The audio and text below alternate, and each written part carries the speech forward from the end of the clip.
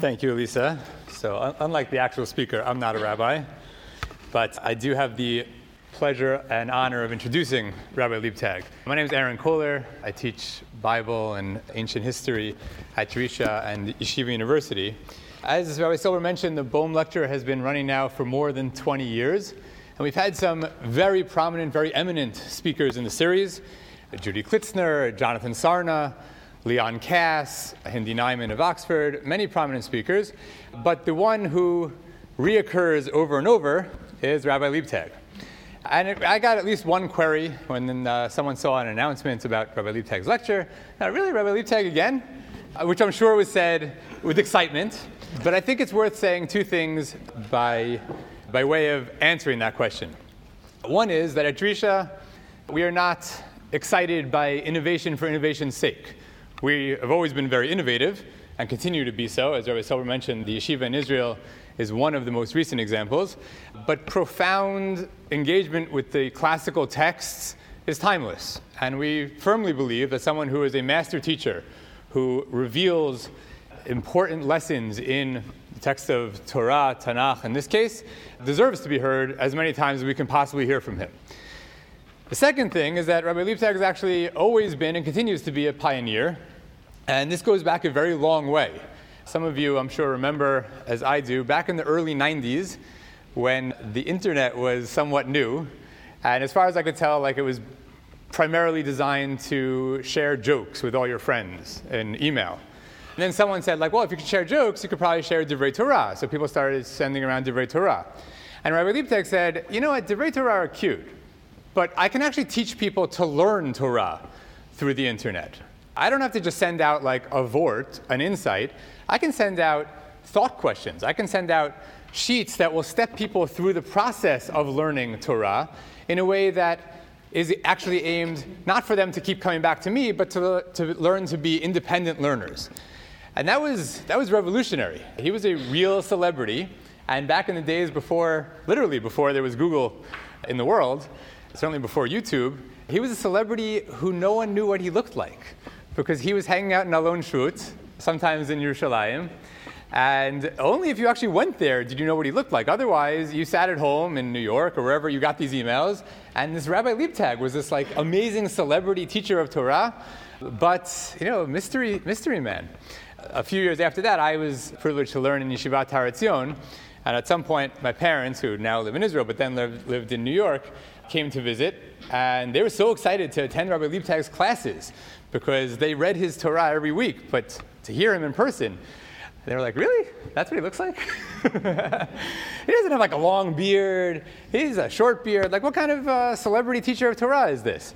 But of course, once you hear him, you realize that hearing him in person is a qualitative step up, even over the transformative power of hearing his Torah online.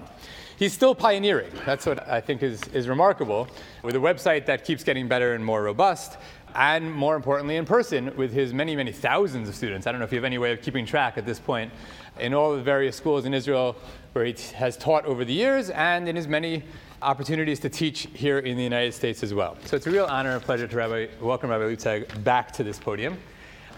We'll just fix one thing, is that my internet share actually began as sending jokes out. Oh, really? It was in my class, I joke around a lot.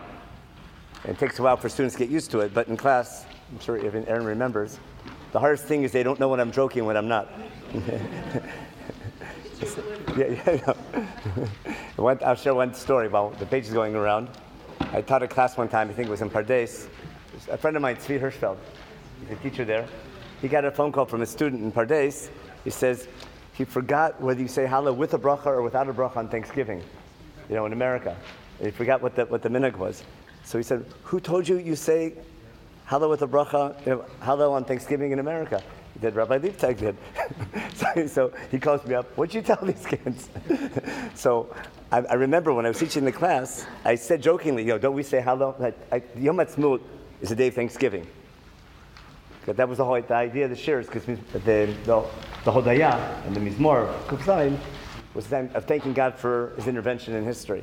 So I said jokingly, in America we say Hallel for Thanksgiving in America, so we should say Hallel there. I was just joking, but he took me seriously. Okay. So always have to be careful. Now, we spent a lot of time working on the title with Rabbi Kohler. But the main idea, we weren't sure, it's too far away from Hanukkah to talk about Hanukkah, was one idea. But it's still close to Rosh Chodesh. So we decided to talk about the calendar and its theology. And I'll give you an example. Let's say someone asked you, what are the Shalosh Regalim? What are the three pilgrimage holidays? What would you call them? No? Give me their names. Pesach, Shavuos, and Sukkot, correct? And what are they called in Hebrew? Shalosh Regalim. Now, does it ever say Shalosh Regalim in Chumash? Or that's just a nickname? Does Chumash ever say those words Shalosh Regalim? That's just what we say. And what are the dates? When is Pesach? When? On the 15th of Nisan. And when is Shavuos? Or the 6 days of Sivan. It's on your calendar. And when is Sukkot? Okay, so now we have some fun, okay? Everything you said was all wrong. Number one, open up Shmot Perek Chav Gimel. Okay. Yeah, look at Shmot Chav Gimel, and you'll see the word Shalosh Regalim is written. It's not a rabbinic word. It's in the Torah. It better be there, otherwise I put my foot in my mouth. Look in Perek Chav Gimel, Pasuk Yudaled. You see it? Okay, this is the introduction to the calendar. This is just an introductory. I just want to give you a taste of where I want to go with this year. Open up in Sefer Shmot, Perek Chav Gimel, okay, Pasuk Yudaled, chapter 23, verse 14, page number 426 in the Art Scroll. 436. 436? Sefer Shmot, Perek Chav Gimel, Pasuk Yudaled. Shalosh Regalim. See, it's written in Chumash. You've read it many times in Shul, haven't you? You forgot. There's one other time it says Shalosh Regalim. You know when? Only Rabbi Kohler knows that. Where's the other time it says Shalosh Regalim? Right? With Bilam. But it's not about holidays. It's about 3 times. Remember, that's just cute. There's something deep there, but not for now. So listen. It says 3 times a year, what do? Celebrate for God. Now, you said what were the holidays? Pesach, Shavuos, and Sukkot. What does Chumash say? Chag HaMatzot, 0 for 1. 2 more. And when do you celebrate it? Does it give a date? It says in the Aviv, in the spring. At the same time, you left Egypt. It's a spring holiday. We'll see why in a minute. Because it's a spring holiday. It just so happens we left Egypt in the spring. God orchestrated the events that we would leave in the spring. But even if there wasn't an Exodus in the spring, there would still be a spring holiday. We'll explain why soon. We're celebrating here the spring, the agriculture. You know what spring is in Israel? We'll talk about it soon. That's what I want to get to. But it's a spring holiday. The word is Aviv. The same time that we left Egypt. Now, what's the next holiday? It says Chag HaKatzir without a date. Correct? It says Katzir is grain harvest because you cut the ksor is to cut. Okay? So you have to cut the grain to get the wheat out. So Chag HaKatzir, when do you celebrate it? Doesn't say, does it? It says what? What's it say, Chag HaKatzir? It says Chag HaKatzir when? It says when you gather your grain from the field, whenever that might be. Okay? And what's the last holiday? V'chag Asif b'tzeit hashana. Asif is gathering. In general, Katzir is your grain harvest. Asif is your fruit harvest. Because the apples don't fall far from the tree. And therefore, when it falls, you have to gather, at the end of the season, you have to gather what you didn't pick from the tree. When what year comes out? What year is it talking about?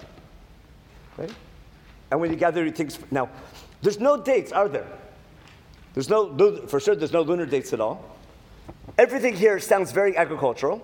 And what do we do on these holidays? Does it say what to do? It says to celebrate. Look at the next line, Pasuk Yazayin. Shalosh pamim b'shana yera'eh kol zochercha et pnei Adon Hashem. What do you have to do? You have to do what? But you don't go to see God. You go to be seen by God. It's like going to shul. Right? You go to be seen. Now, because you can't see God, but He can see you. So you present yourself in front of God these 3 times of the year. Got that? Now, why? And when? It's totally unclear, isn't it? But if I only had these verses, and this is the very first time we find the Shalosh Regalim presented. We heard about Passover when we left Egypt. That was an historical holiday. Now it turned into an agricultural holiday, but all three agricultural. Now, that was my introduction. Let me explain why. If you don't understand the agriculture in the land of Israel, the rabbi just came back from Israel, right? And they have a yeshiva. We visit there a lot, but there's something I'm sure you noticed. If you ever go there in the summer, it's very easy to pack. Right? Because it's pretty much the same. It's only a question of how hot it's going to be. It's not like planning camp in America. If you ever plan camp in America, you got to plan for rainy days, and that's half the summer. And it's really complicated. In Israel, it's real simple. It's either hot or very hot or too hot. But the chances of rain, unless you're anointing a new king, the chances of no one got that. Remember when they anointed a king? When Shaul got anointed, Shmuel brought rain in the middle of the. It's not normal when it rains in the summer. Every once in a while, but if it doesn't rain, how are things going to grow? Well, in Israel, it rains in the winter. At least I hope it does. And if the rain is enough in the winter, that's enough for the crops to grow the rest of the year. And therefore, all the fruit and all the grain in the land of Israel comes in a yearly cycle. And there's only one season a year when grain grows. Now, why is grain so important? Well, ever since civilization began, basically civilization began with the domestication of wheat. If you ever studied anthropology, that's pretty much how they define it. That's when man comes from hunter-gatherer to, once I domesticated grain, then I need a house, and I settle down, and basically civilization develops with that. Some people say that the tree of knowledge was wheat, wasn't it? They're onto something. Now, whatever it is though, wheat, we're hooked on wheat, aren't we? Before all this gluten-free stuff started. But civilization, that's anthropology, ask anybody. And man now needs wheat, that's a staple. You need grain to survive, or at least to be human. In Israel, you can only grow grain once a year, at the end of the winter. Okay? The land is ripe for it. And then the grain grows like February, March. Comes early April, mid-April, you can begin to harvest the grain. And that harvest lasts about 2 months. By mid-June, whatever you harvested, you harvested. In other words, there's a 2-month grain harvest in Israel. It's been that way, time immemorial. That's the nature of the climate in Israel. If the grain harvest is bad, what do? What did your forefathers do? We're going to read about it. We read about it in Mincha yesterday, didn't we? Right? What do? You go down to Egypt. What's Egypt have that we don't have? Nile, remember? Remember Pharaoh's in denial? Explains the whole Exodus story, doesn't it? Now, because of the Nile River, there's a lot of grain. Yosef figured that out, didn't he? Right? And he made a business out of it, and he stored it. But there's a lot more grain because there's sun in Egypt, and there's a river in Egypt. And therefore, you can have more than one grain crop a year.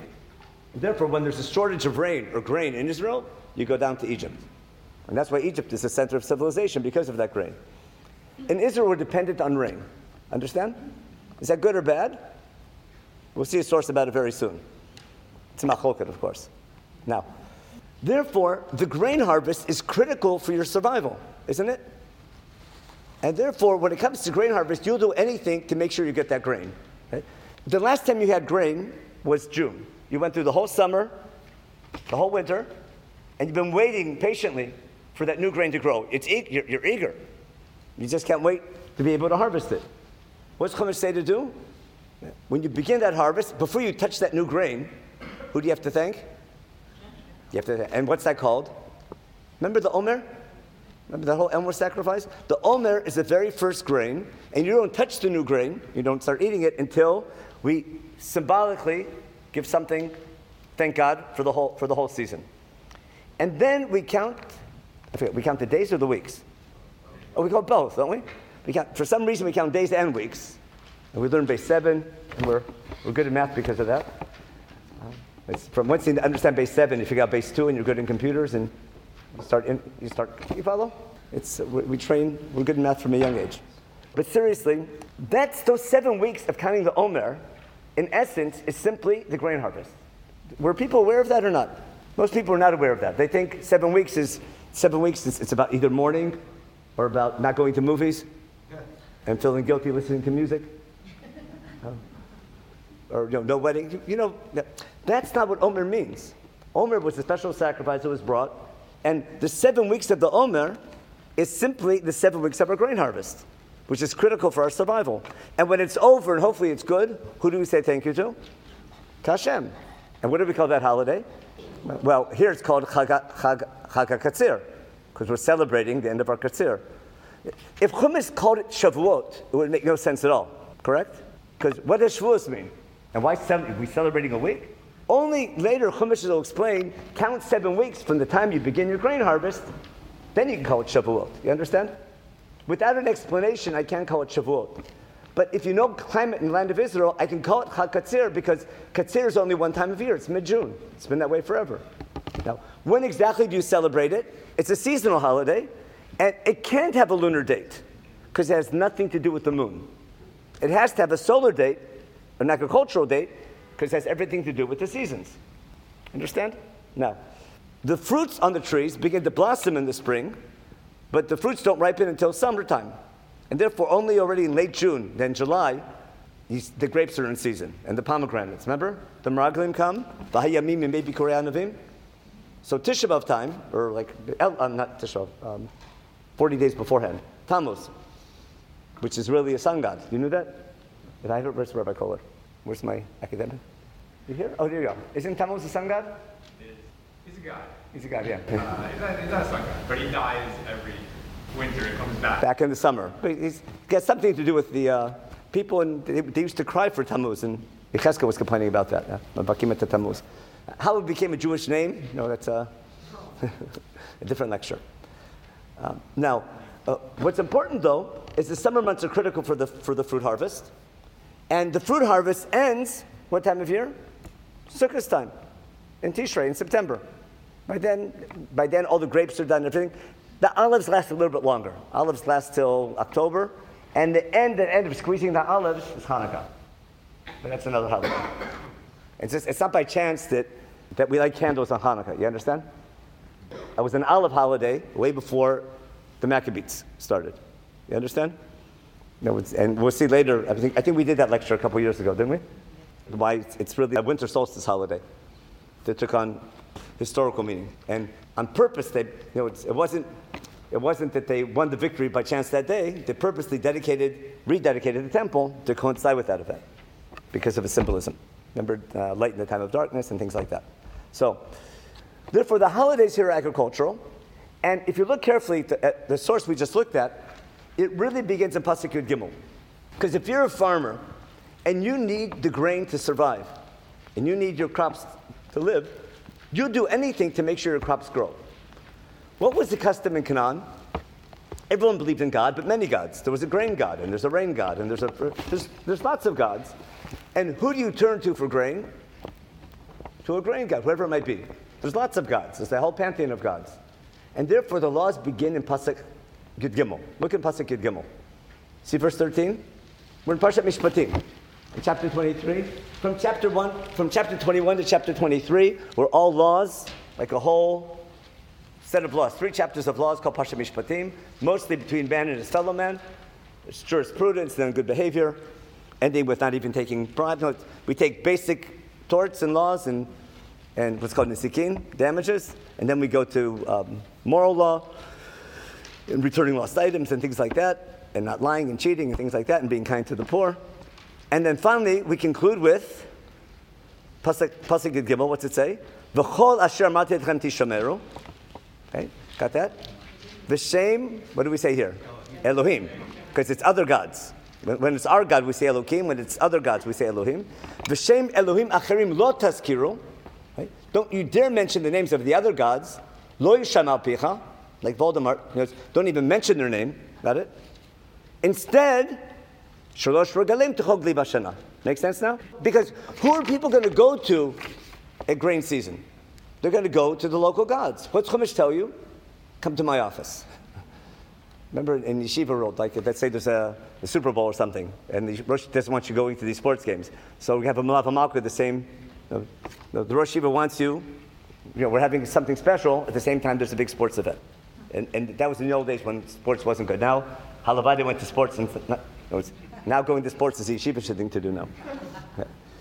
Times have changed. Now, so that's the Makes sense now?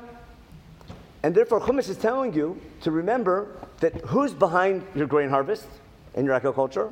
The God of creation. In fact, what's the name for many gods in Hebrew? Elohim. Okay? What's the name for our God? Elohim. And there's a whole story about that. That what appears to be many gods is really one God. It's called the first chapter of Bereshit, isn't it? Because what's God's name in creation? What? Elohim. And how does Chumash teach you monotheism? Rabbi Yehuda Levi, you heard of him, Rabbi Yehuda Levi, in the Kuzari? In the 4th section, he gives a beautiful explanation. Why is God's name Elohim? It makes no sense. The one God is plural, but that's the whole point. Chumash teaches monotheism by making a mistake in grammar. We take the word Elohim, which is plural, and we conjugate it in the singular. And therefore, what appears to be many gods is really one God. And therefore, there isn't a sun God. Rather, God made the sun. It's the son of God. And God made the moon. And God put the sun in charge. It looks like the sun's in charge. He looks like a God, but really God made him. And God made fertility. God made vegetation. And God made man. Sometimes man thinks he's a God.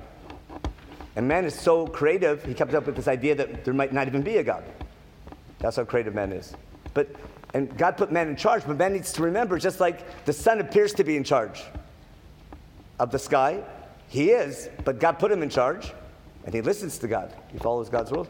God put man in charge of everything below the sun, but he better follow God also. You get the impression he's like a God, but really, there's a God above him. You understand what's happening in Bereshit? Now, to remember that, God gives us a creation story, not to tell you how he did it, but to explain how to relate to nature and creation. And therefore, anything you'll find that has to do with nature is going to have the number 7. We'll catch on to it very soon.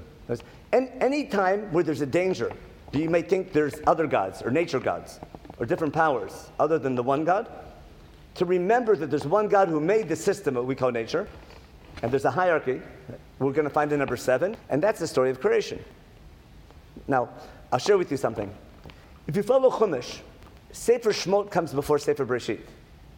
You didn't understand that. I'll explain what I mean. According to Rashi, when did we receive Sefer Bereshit? When did we receive the book of Bereshit? When does Am Yisrael receive the story of creation and the several forefathers? At Mount Sinai. Right? According to Rashi, and he's a pretty good commentator, right? He says that when you were there, you just forgot. When we said Nasav and Ishma, remember Shemot 24:7? There it says Moshe took the Sefer of Brit, read it in front of the people, and what did everyone answer? Nasav and Ishma. What was Sefer of Brit? What did Moshe read out loud to the people? And these were during the 3 days of preparation before we got the 10 Commandments. Remember? That's the way, even though it's according to Rashi, Chumash is out of order, but according to Rashi, what are we learning for the 3 days in preparation for receiving the Torah? Entering the covenant? We get a class about who God is, why we're chosen, who our forefathers were, where we're coming from, where we're going to. It makes perfect sense, doesn't it? And whenever I read a book, especially a prophecy, even though its meaning is eternal, there's always the original audience. And you always have to ask yourself, who is the original audience who this book was written for? Now, the message is eternal, but every book has its original audience. And the original audience of Sefer Bereshit is who? It's the nation that just got out of Egypt.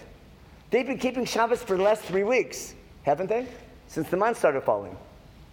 But they don't know why every 7 days, other than God said, every 7 days. After eating after keeping the manna laws for 3 weeks, and keeping Shabbat for some reason, what's Moshe Rabbeinu explained to them? Here's why we keep Shabbat. In other words, we don't keep Shabbat because God created in 7 days. God created in 7 days, so we give meaning to Shabbat. You understand what I mean? In other words, God's powerful enough to make up a story. God's not telling you how he did it. He's explaining to give meaning to Shabbat. How God did it, ask a scientist. It changes every couple thousand years. But what's eternal is, when I perceive creation, and there's a God, what's the meaning of creation? What's the meaning of Tzedek Elokim? Do we ever do this year about Bereshit, about how it's structured? Remember learning day 1, day 1's parallel to day 4? You've done that, right? Day 2 is 5. There's a structure to it's a beautiful structure. But the most beautiful thing about it is that, remember day 1, light and night, and day 4, the sun and the moon. Day 2, the Rakia divides the heaven and the seas. Day 5 is the fish and the fowl. Day 3 is land, and day 6 is land animals. But the most important thing is on day 3, there's 2 acts of creation. We go from land to vegetation, remember? There's 2 acts of creation, 2 vayomer Elokim. There's 2 commands by God, and 2 executions, and 2 evaluations. That's why it says ki tov twice. And the first act of creation is land. The second one is vegetation. And in a very similar manner on day 6, there's 2 acts of creation. The first one is land animals, and the second one is man. But 2 separate acts of creation on each. Now, is there a connection between land and vegetation? For sure. Is there a difference? Wow, of course there is. Because land is inorganic, and vegetation is organic. That's life, isn't it? Before vegetation, there is no life. There's matter. There's elements. But however that came about. But between the first act of creation on day 3 and the second act, there's a quantum leap. Right? There's a world of difference between land and vegetation. That's wool. That's big, isn't it? It's one stems from the other, but it's something brand new. In a similar manner on day 6, there's a connection between animal and man. Just look around. There's a museum here, a natural history. We're super similar to... What's Chumash telling you? That even though we're similar, there's a quantum leap between man and animal. And what's that called? Tzelem Elokim. Got it? And if I want to appreciate that there's something godly about my existence, which is pretty much man's creativity, I need to recognize that even though I'm similar to an animal, I'm different than an animal. And that's where religion begins, because the understanding that God made you different than everything else in creation, and there's something godly about you.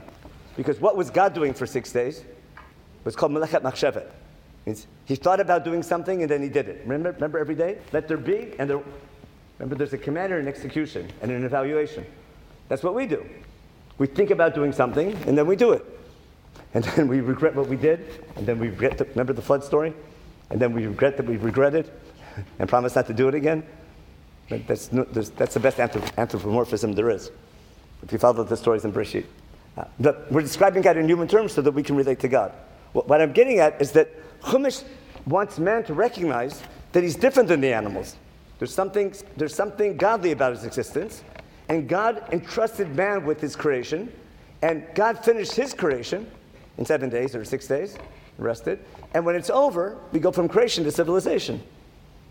And then there's all these things we do to remember that God entrusted us with creativity, with his creation. We have to appreciate it and use that creativity properly. And therefore, we stop once a week, every 7 days, we stop all creativity. And what do we do? What don't we do? The things we don't do are all the things that make us different than animals. You ever notice that? Remember domesticating wheat. That's unique to humans. In our diet, no animal is stupid enough to plow a field and plant seeds and wait a couple months and harvest it and then grind it and make challah. Got it? Just be a hunter-gatherer. It's a lot easier. It's a mishagas. You know what that is? But we're hooked on it, aren't we? But that's where civilization begins, with domesticating wheat. Animals eat other animals, don't they? But we cook them. Animals don't do that. We cook our meat. Animals communicate, but they don't write down their thoughts, do they? And pass it down. We have writing. They don't build. They might have nests or ant farms, but they don't change every couple of years. You follow? It's in their DNA. We have architects, and we make machines. We have industry. You understand what I'm getting at? Clothing. Remember, isn't that unique to humans? So, did we just explain all the laws of Shabbat? All the things you can't do on Shabbat are all the things which differentiate humans from animals. Because we need to remember we're B'Tselem Elokim. That's all sure, but even keeping kosher is the same idea. Should you eat an animal or not? So if eating an animal reminds you you're different than an animal, then it's good. If eating an animal makes you act like an animal, that is bad. So what do? We can't make up our mind. Before the flood, after the flood? Yeah, so if we're going to eat an animal, what do we have to do? Something symbolic to remember. It should remind us we're not an animal. It's called a korban, or korban shlamim. Or it's called keeping kosher, isn't it? Isn't that keeping kosher? If we're going to eat an animal, put it in the framework of something connected to your godliness. And therefore, according to Vayikra, if you're going to eat meat, it's got to be a sacrifice. And Devarim gives in a little bit and says, you know what, if you're far away, It's called, you treat it like a mini sacrifice. So you don't, whatever would have been on the altar, you don't eat. Remember? The blood and the high cholesterol. Remember the chaylev. Now, that was very wise of God not to let us eat the high cholesterol. You know, all the chaylev is like the worst part. But it smells really good when you burn it. Now, so I'm trying to show you, when Chumash gives us the story of creation, not to tell us how God did it, but to give meaning to the concept of Tzelem Elokim. Therefore, every time I'm going to find the number 7, it's going to relate to that concept of a God who created nature. And therefore, there's going to be 7 days of Chag HaMatzot, right? There'll be 7 weeks, and then in the 7th month, we have 7 days of Chag HaSukkot. Got it?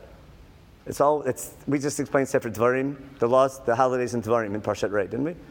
Shiva Shvuot Tispor Lach, remember? And then Shivat Yamim Tochal HaMatzot. And then Shiva, and Sukkot is also Shivat Yamim. Have a Chag. But the number 7 is everywhere there. And it's even better when it comes to, there's a really strange pasuk by matzah, remember? Eat matzah for 6 days, and the 7th day, you rest. What's it sound like? Sheish tamim tocha matzot, uv'yam hashvi atzeret l'Hashem Elokecha.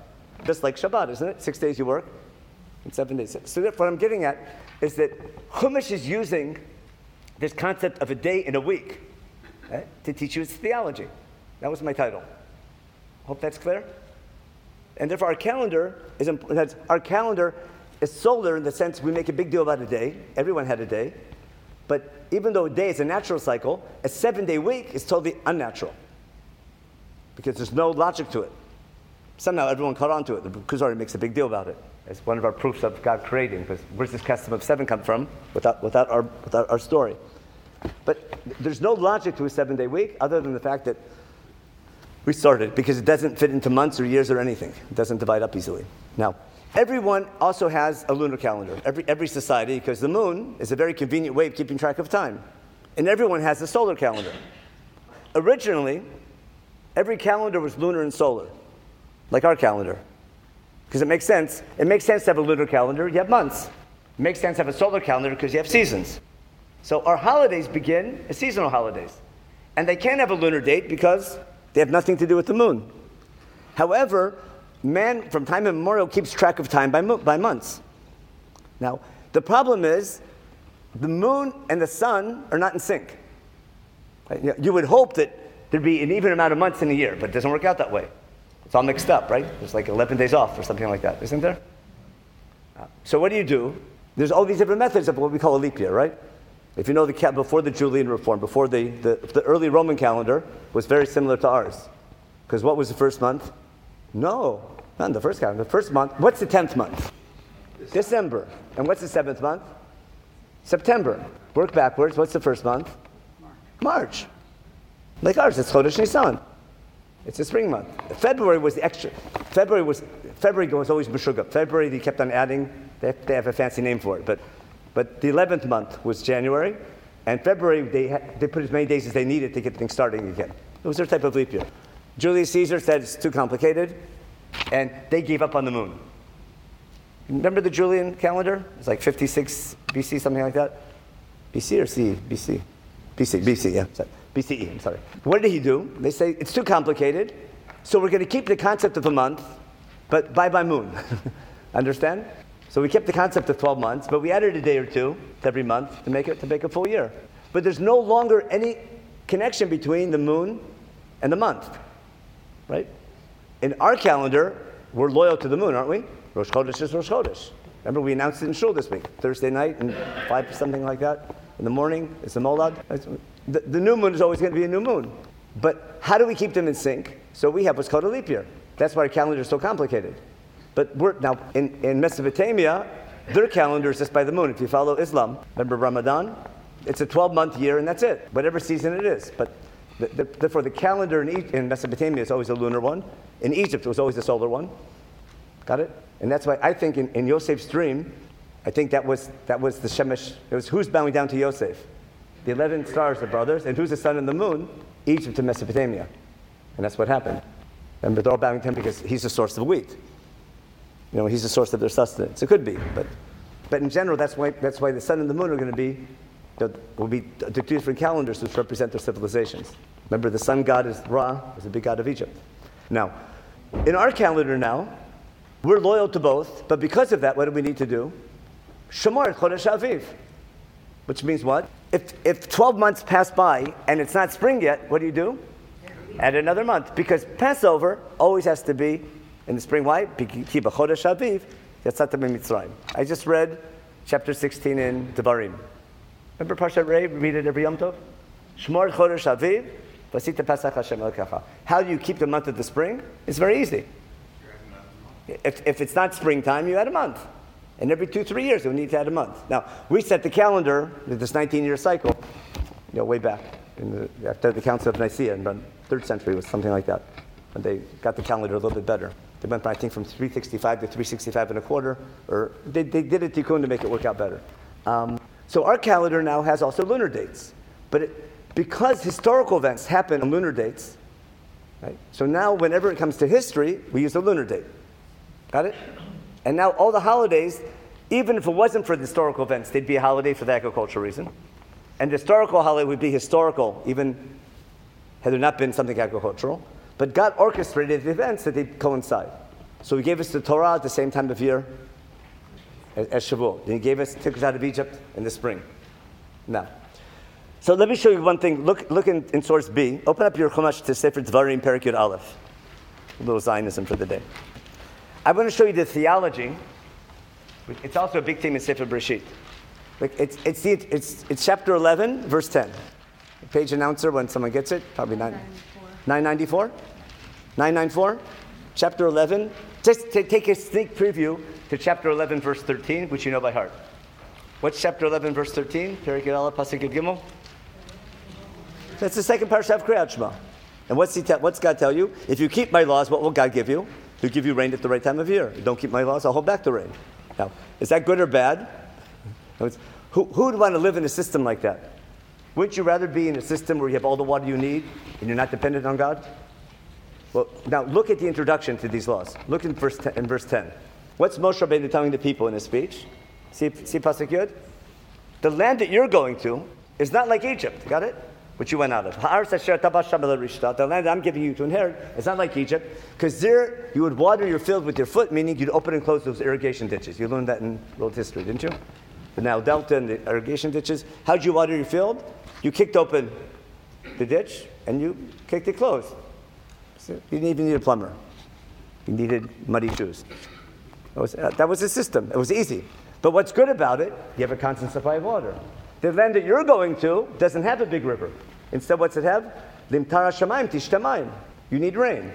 Now, some Parsha think Rashi says that's great. Why? Because you can sleep and God waters the field for you. But Rashbam, his grandson, totally disagrees and says, no, it's much worse. Because in Egypt, you have a constant supply of water. It's a good investment. In Israel, it's a risky investment because everything's dependent on the rain. Now, what's the next line? Eretz asher Hashem Elokecha doresh ota. Tamid einei Hashem Elokecha ba mirishit shana achrit shana. God looks over this land, and based on what does He give you the rain? Based on your behavior. Now, what does it mean, einei Hashem Elokecha ba? What do you mean God's eyes are watching over the land? So we usually understand that as God's providence. Like, someone's watching. But it's beautiful wordplay in Hebrew, because what's the word in Hebrew for a spring? Ma'ayan. It comes from the word ayin. Ayin is a source of tears, isn't it? Mitein roshimayim, be'nim akordima. So an ayin is a ma'ayan. It's a source of liquid, and therefore ayin is the word for a spring, a ma'ayan, like ein gedi, ein hanetziv, ein a lot of places. Wherever there's a source of water that springs up, that's called a ma'ayan or an ayin. Therefore, einei Hashem is beautiful wordplay, because God's watching over us in providence, but also He's our source of our water. So what are we saying? Who would want to live in a system where you need to keep mitzvot to get rain? Wouldn't you rather be in a system where I don't need God? Yeah. Unless you want to need God. You understand the theology behind it? Ask Lot. Lot doesn't like that kind of life, does he? He'd rather live. Remember, when he went to Egypt, he saw the good life. And when he comes back, remember, he sees the Nile River. That's the way to live. We don't have to pray for anything. You're not in need of God. And therefore, when he comes back to Israel, he's looking for Egypt, and he finds it in the Jordan Valley. But that leads to pretty bad behavior if you don't appreciate where your source of water is from. Look what happens in stone. The question is, do you want to be in a land, or do you want to live a life where you're in need of God for your existence? So someone who wants a relationship with God would love that. Someone who doesn't want a relationship with God, right, stay away from it. And that's the question, is the climate in the land of Israel conducive to religious behavior? It's a dangerous investment, isn't it? But someone who wants to have a connection, someone who needs people, that's a different song. You want to be someone who's in the need of God, because that'll build your connection to God. And that's why, what's the next parsha in Chumash? If you follow my laws, I'll give you rain. I won't give you rain. Now, it's not that we pray to God to give rain. You follow? Because then he becomes a rain god. That's a misunderstanding. God says, I'm going to show you, you want a sign from me? Remember, like little children, they want to know, is mommy happy? Right? Do you need a smile? You need some way of communicating. How does God communicate with us? That's why matar is such a big theme. It's in davening a big deal, isn't it? And we pray for it, and it's not just we need it for life. It's the spiritual side. We need a connection to God, and the climate in the land of Israel is conducive for a strong relationship. It's a dangerous thing, because if you don't keep the laws, you get punished a lot quicker. Now we're going to come to the holidays in light of that. Do you understand that idea? I'm telling you once you understand the climate in the land of Israel, it explains our theology. It explains our relationship with God, and it can be one of the reasons why God picked this land for his people. There's historical reasons. It's also located between big civilizations. So like all the travel between Egypt and Mesopotamia, the big civilizations goes through our land. So if we're doing a good job, we can make a name for God. And we do a bad job, God has enemies. There's always wars in the Middle East. But there's great potential for peace if we keep, it's a great place to have a relationship with God, for good or for bad. Now, I want to use this, in the last part of the shir, I want to use this to explain the holidays in general and how to view them. So we talked about the climate, we talked about the Shosh Regalim and the holiday calendar. Now, the first holiday calendar is all solar. Only in Sefer Vayikra, the famous Moedim in Parshat Amor, we have the calendar, they go together. Remember, Moedei Hashem, a Moed is the time to meet. Remember, Vad is to meet. And therefore, I need a lunar calendar, because I need a lunar calendar. I have to set it. And God leaves that to us. Remember? We decide when Rosh Chodesh is. And therefore, we decide when the holidays are. Remember, Kaddish Tzara Basmanim? He sanctified us and gave us the right to pick what day the holidays can be. Shabbos, that's up to God. Every 7 days is Shabbat. It has nothing to do with the moon or anything. But the months, and therefore the lunar days of the holidays, have everything to do with the moon. But we decide when Rosh Chodesh is. Give or take a day.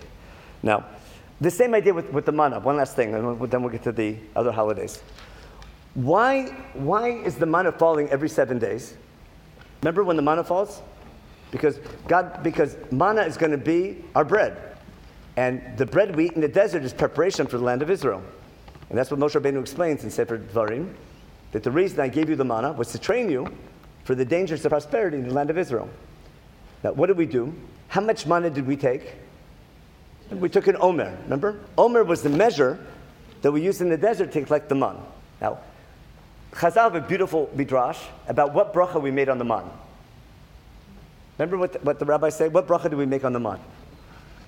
Hamotzi lechem min hashamayim. Do you understand why? Because Hashem said, Anochi mamtir lechem lechem min hashamayim. Now, it's obvious that the man is coming from God. It comes miraculous. Now, if it came every day, call it nature, but it stops every 7 days. By not raining man on Shabbos, that shows us it's a miracle the other 6 days of the week. It sort of sets the stage. That's our first Shabbos experience. So, but the manna goes hand in hand with the word omer, because the word omer the first time is by the manna. And the omer is the measure, either the measuring cup or the measure, that's unique to scooping up the manna. In the land of Israel, we don't need manna anymore, do we? What do we have instead? We have lechem min haaretz. Like that's a bracha we make, isn't it? Because we do it. But where do we get the bread from? From our grain. Where's the grain come from? Well, from God. What do we do at the very beginning of our grain season? We bring a special offering to God. And what do we call it? Now you understand why? Because what do we do for the next 7 weeks of our grain harvest? What do we talk about every day, Omer? What are we basically saying to God or to ourselves? Even though we're doing all the work ourselves, we're collecting the grain, we're treating it as though it's manna. You understand what Omer is about? And therefore, that's why we count weeks, not just days. Doesn't make sense why we count weeks? Because the whole theme of a week, that whole theology of a God behind nature, and it's one God who's judging you based on your behavior and how you deal with how you use your tzelem Elokim in the service of God. I need to remember that, because when you become wealthy and prosperous and become like a good farmer like Boaz, it might get to your head. But I can thank God by not just saying thank you, by acting thank you, keeping the mitzvot of the Torah. And therefore, we use the word Omer first by the manna story, and then afterwards only by Shavuot. And that's why we count weeks. And what do we call the holiday? We're celebrating the concept of a week. We're not celebrating the fact that we didn't miss a day of. We're not celebrating the fact that we didn't miss any days counting.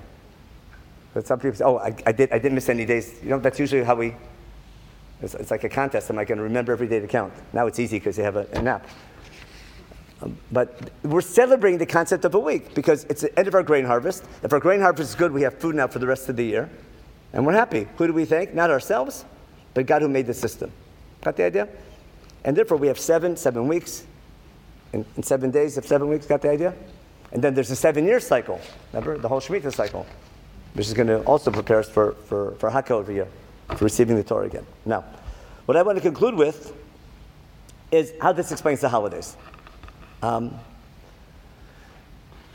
going to start from a different angle, and you'll see why in a minute. Is there an obligation to pray? Are we obligated to pray? D'oraita or d'Rabbanan? Is it a biblical obligation or a rabbinic one? What's the answer to always a question like that? It's a machloket. Okay. Between who and who? Everyone learned that in school probably. For those who didn't, there's a famous argument between Maimonides and Nachmanides, Ramban and Rambam, over the biblical obligation to pray. Everyone holds there's a biblical obligation. Ramban holds only when you're in trouble. Rambam holds you're always in trouble. That every day. Rambam holds every day, but probably because he holds.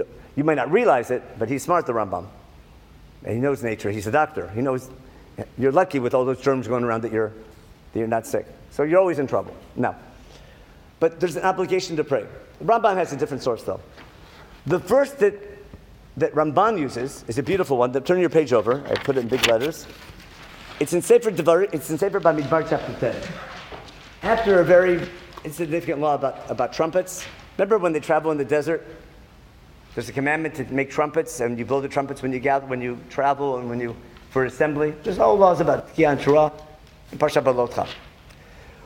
But that was a law for the desert. When those laws are over, there's a special commandment. And so it's like this. About 5 more minutes, we're okay? Okay. Pasuk Tet. Everyone have it in source F. What's that mean? Should war be imminent in your land? Whatever the enemy might be. Very typical. Got it? What are we commanded to do when war is imminent? We have to blow the trumpets. And then we'll be remembered by God. We have to remember. And God remembers us. He remembers him in front of God. And he'll save us from our enemies. Now, if I read this superficially, it looks like God's sleeping. Right? And we want him to come help. What do? Wake him up. Now, that can't be. How do Chazal understand? Exactly the opposite. There's a basic assumption, again, on the national level. If God's not happy with our national behavior, he has different tools he uses to wake us up. One of those tools is starting wars. Another tool is a famine. Another tool is a drought. Another tool is an epidemic. Flip the page over. I'll show you what I'm talking about. See where it says source D? On the bottom from Yechezkel? Chapter 14. You teach Yechezkel, don't you? You teach sometimes. You're Yirmiyahu man. No.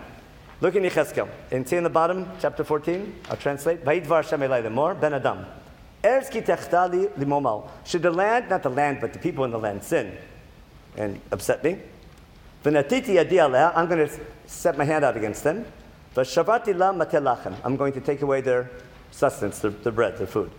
Vishlachti barav. I'll make a famine. And I'll get rid of, and that'll cause people to perish. Okay? And then it continues. Ki chomar Hashem, av ki arbat shvatai haraim. God has 4 judges. He has 4 tools. Cheskar says God has 4 tools he uses as a wake-up call. What we call nida shapachin toches. What that means? Some people know what that is. It's a wake-up call. We're not happy with your behavior. What are God's 4 shvatim? Cherev, which is war. Ra'av, famine. Chaya ra'ah, wild animals. Endeavor, that's a medical epidemic. Got it? Come from nature, it's all different ways. Okay? I sent all of them against Yerushalayim to punish it because God was not happy with the way Yerushalayim was acting. What's the assumption of Chumash? Is that when God's not happy with our behavior, he has different tools he can use as a wake-up call. It can be war, it can be famine, drought, sickness. Therefore, what are we commanded to do? What's our assumption? If war is imminent, right? But we're supposed to remember that what? Not that blow shofar, God come and help us. Remember that God sent the punishment. It's not that we got hit by probability. It's not that by chance these things happen, but because God made the system, he has protexia. And hey, you're our God, come and help us. You follow? And what God wants is just wants us to pray and then he'll come and help us as long as you pray. It's very different according to the Nevi'im. When something bad happens, again on the national level, not on the individual level, on the national level, that's a wake-up call from God. There's something wrong with your behavior. Now, what do we need to do? We need to remember that God exists. We need to remember that he's not happy. And therefore we have to do what's called tshuva. Isn't that exactly Rosh Hashanah, the way the rabbis understand blowing shofar? But we don't need to remember to blow shofar. We blow shofar to remember that God's judging us. Now, I'll show you that Shlomo Melech for sure understood it this way. Look in the beginning of source D. When he dedicates the temple, he has his famous prayer, B'shmo l'rina ve'la tefillah. What's he saying? When do you pray to God in the temple? Be'yatzer shamayim, when there's the drought, and there's no rain, b'lei matar. Why? Not because by probability it just happened. Ki yachtulach.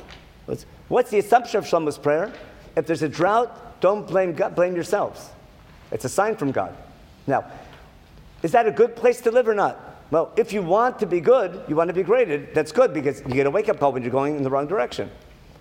So what do? What's the purpose of prayer in the temple? Did you realize what Shlomo was saying? You're coming to the temple to hear the rabbi's speech. You didn't understand that. That's what I mean. You're not coming to the temple to pray, save me from my enemies. You're coming to the temple to remember God's not happy with your behavior, and you're coming to repent. Now, the problem is, God's not happy, but what am I doing wrong? Or not me, what's someone else doing wrong? You always want to hear what someone else is doing wrong. It's the Haredim's problem. It's always somebody else. It's called self-righteousness. But we know God's not happy. What are we doing wrong? That's why we gather. We gather in the temple to hear. Back then, the first rabbi's speech was the Psalms, the Shir Shayom. That's Tehillim. The first 2 books, for sure, a lot of them are Musar, are rebuke, and they're reminding the people. And therefore, when they brought their sacrifices, what did they do? As they brought their sacrifices, they blew shofar, right? And then the Levim began to sing, not stam songs like an orchestra, but songs with meaning, songs with direction. What does God want from you?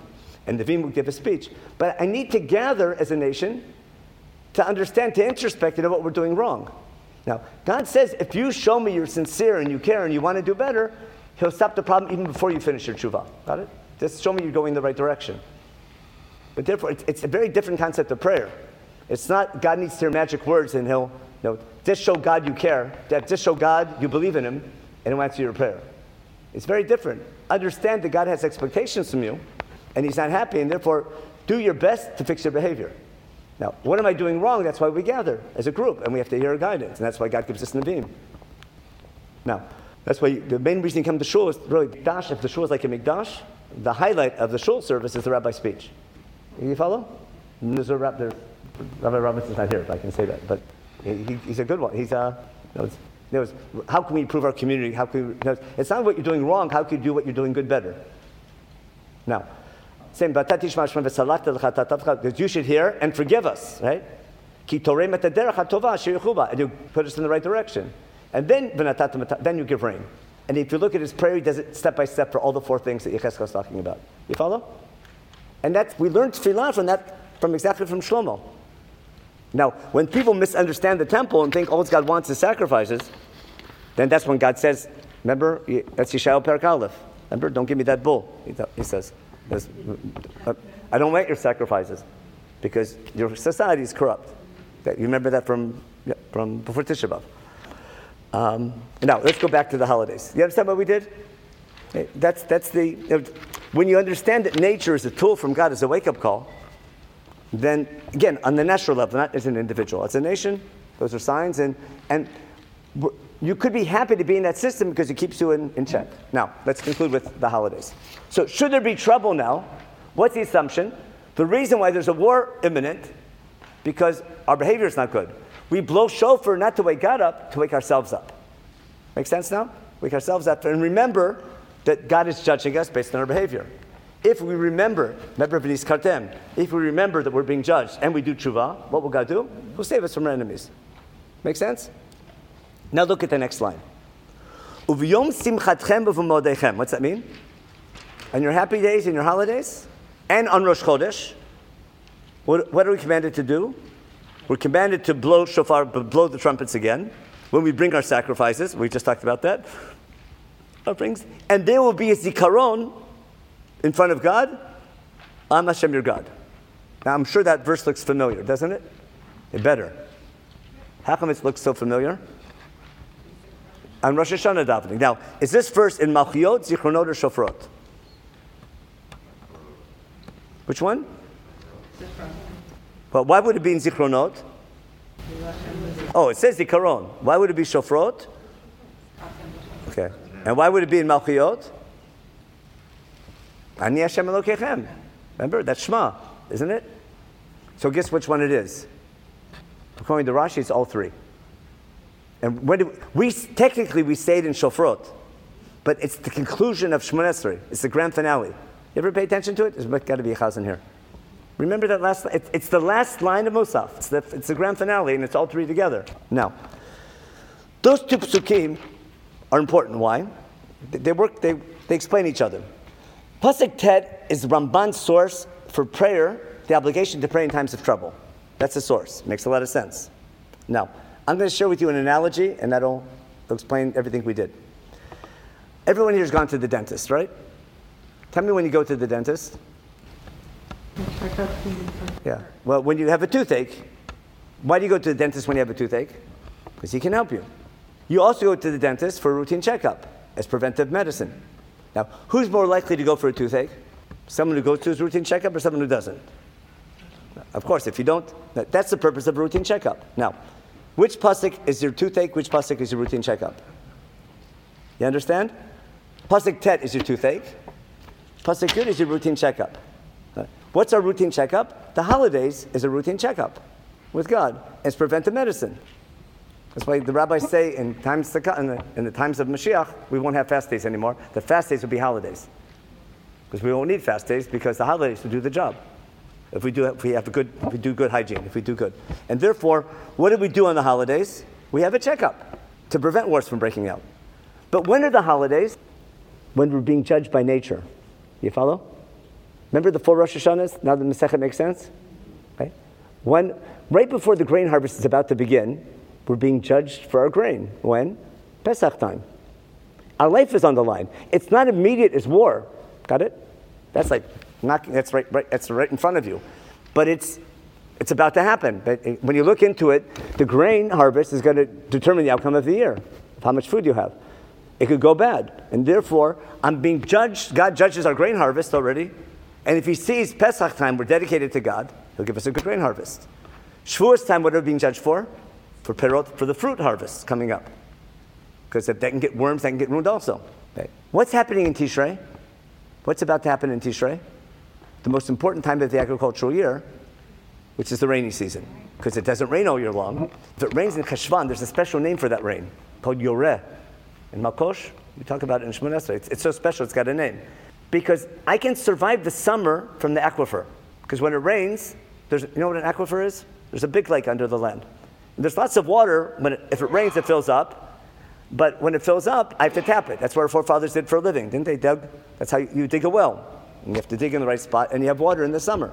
But if it doesn't rain in the winter, the aquifer will be dry. It can get polluted and things like that. Therefore, you need a good rain in the winter, and you'll survive through the summer. And therefore, the early rains in Cheshvan are going to determine who's going to live and who's going to die. Who by thirst, who by famine, you follow? And when there's limited supplies, that starts wars. And in many ways, the rain in the beginning of the winter is going to judge the outcome of the entire year, if I follow nature. And who do people pray to? To the rain god. He has a name, it's called Baal. Isn't Baal the rain god? I think so, isn't he? Used to be? One of them. What? Storm god. Storm god, yeah. Storms bring rain. And he's got a consort, remember the fertility god? Good old Asherah. Because it makes sense. Idol worship makes a lot of sense. Chumash is saying no. Right? There's one God. And based on not based on prayer, based on rather, based on your behavior. That's all the laws. If you keep the laws of Sefer Dvarim. Now, I come to the temple to remember that God judges me based on my behavior, not based on my prayer. I pray to remember that I'm being judged by my behavior. You follow? The two stages of prayer? That's what Shlomo's saying, for sure. Because Yirmiyahu, when people come to the temple and pray for rain without improving their behavior, he says, you're worshiping Baal. Because he's not, you're treating your God like a rain god. You misunderstood what God is. Now, so what I'm trying to explain is, that explains all the holidays, why they're agricultural, because we're being judged, we're recognizing that God is behind nature, therefore they're always have something to do with 7 days, 7 weeks, 7th month, got it? They're all in agricultural times of the year, and therefore, and they all reflect the basic theology that God uses nature as a tool, either to reward or punish, as an indicator if we're doing a good job or a bad job. The goal is not the rain, the goal is being God's people. But their tool is used by God to keep us in shape, or keep us in check. And when we understand that, that explains what's behind the holidays, at least in ancient times. How to apply that to nowadays, that's a different lecture. God's still involved, but he needs new tools because we sort of solve all these other problems. So that's what I want to share with you. And that explains now, for one last source, Rosh Chodesh.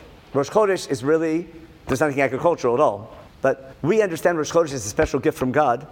Instead of getting a yearly final on Rosh Hashanah Yom Kippur, half of our grade is Rosh Hashanah Yom Kippur, the other half is a monthly quiz. Understand? Remember in school? And what God's giving us time is, instead of all that judgment happening once a year, once a month we get what's called a Yom Kippur Katan. I'm not making it up, am I? Right? We say that in davening, don't we? Roshei Chodeshim Am Chanatata, Zman Kapara. Right? How do we know Rosh Chodesh is Kapara? Because we bought a Sir Chatat, because one of the Korbanot is a Sir Chatat. Sir Chatat is a sin offering, which we bring on Yom Kippur, got it? So because of the Korbanot, we know that it's a time of repenting. Zikaron Chulamiu, it's a time of remembering. Not remembering to be remembered by God. Therefore, what's the proof we're being judged? We pray to God to give us a good judgment. Remember Yalav Yavo? Now it makes sense. Yalav Yavo is based on Pasuk Yud, in case you didn't know. You didn't know that, did you? When did we say Yalav Yavo? V'yom simchachem moedechem v'shei chodshechem. Because it's the time of Zikaron. Therefore, Zachreinu b'la tova. Now, what do we want God to consider? We know we're being judged by God on a routine, every month, a monthly quiz. When God is about to judge us, what do we want God to take in consideration? Consider what we've done. Consider what our parents did, what our grandparents, our forefathers. We dedicated a city in your honor. Our whole nation is dedicated to you. Remember? Zichron Amcha Beit Yisrael, Zichron Yerushalayim Yirkachecha. Before you judge us, take into consideration the whole picture. And give us a good judgment, even though we don't deserve it. You follow? That's the Yalav Yavo in a nutshell, isn't it? But it's all beginning with the assumption it's a time of judgment. So that's what I want to share with you. And that's why Rosh Hashanah now makes a lot of sense. What's the definition of Rosh Hashanah? It's a Zichron Torah. Now, does that mean remember to blow shofar or blow shofar to remember? Now, if we need to remember to blow shofar, and the main thing is blowing shofar, I would call the day Yom Teruah in davening. If the main thing we need to remember that God judges us, and I'm blowing shofar to remember that we're being judged by God, I would call it Yom HaZikaron. Now, what do we call it in davening? Mekaresh Yisrael v'Yom HaZikaron. The shtick is blowing shofar, but the goal is the Zikaron. Got it? And therefore, in davening, they're right on the mark. It's Yom HaZikaron, is that, not Yom Teruah. It's Yom Teruah Yelachem, but that's what we do to remember. But the day, the definition of the day is a day of we're being judged by God. So that was, I tried to share with you the Jewish calendar. I hope it makes sense now. And why the number 7? We take advantage of, every ancient people had calendars. And the calendar has to do with the religion. But our religion is our connection to God, being a nation representing God. And we're going to use our calendar and our holidays to improve our behavior. Not to remember that we work for God instead of God working for us. And then when God gets involved in our history and gets involved in nature, and there's a good side about it, is that way we have a connection to God. We have a relationship with God. And therefore praying for rain in Matar is such a big theme since the first day of Gan Eden, right? Remember? Remember I'll just end with the first Rashi in Gan Eden. There's 2 things missing for things to grow. Remember how Gan Eden story begins? Okay? Nothing's growing. Why? Hashem lo himtir v'adam ayin lavod adama. There's no rain yet, and no man to work the land. So Rashi says, things grow without man working the land. What's man need to do? To recognize the goodness of the rain, to pray for rain. God needs man to pray for rain so he can give rain. God needs someone to appreciate his creation, and therefore he makes man to appreciate what God did. I think that relates to the same idea. It's a theme that slowly builds up from the beginning of Chumash and goes through. Anyway, thank you very much. And it's not holiday season, but it's something you remember. But Rosh Chodesh is coming up, so at least we have that. Okay, there you go. One question? Yeah. Oh, answer a question, but it's late, so I can answer. Yeah, so before Rabbi Liebtag, I think, is not running, so happy to answer questions. But just some quick things. We have, of course, at Drisha, the ongoing classes that Rabbi Sober's been teaching every week, and other classes that are going on. 2 big events that are coming up on the Drisha calendar, which is far less theological, apparently, than the Jewish calendar. One is on November 29th. Drisha faculty member Dr. Malka Simkovich just wrote a new book on the literature, Jewish literature of Bayit Sheni, which is this sort of forgotten period in terms of what we study.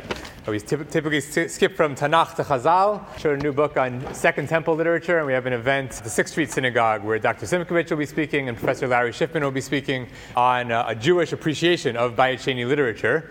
And then on just a couple of days later, that's a Thursday evening, on Sunday, Erev Hanukkah, December 2nd, we have an event that Drisha is co-sponsoring, actually primarily organized, together with NYU and 929 and Sefaria, taking place at NYU, where Rabbi Lord Sachs is giving the keynote shiur speech.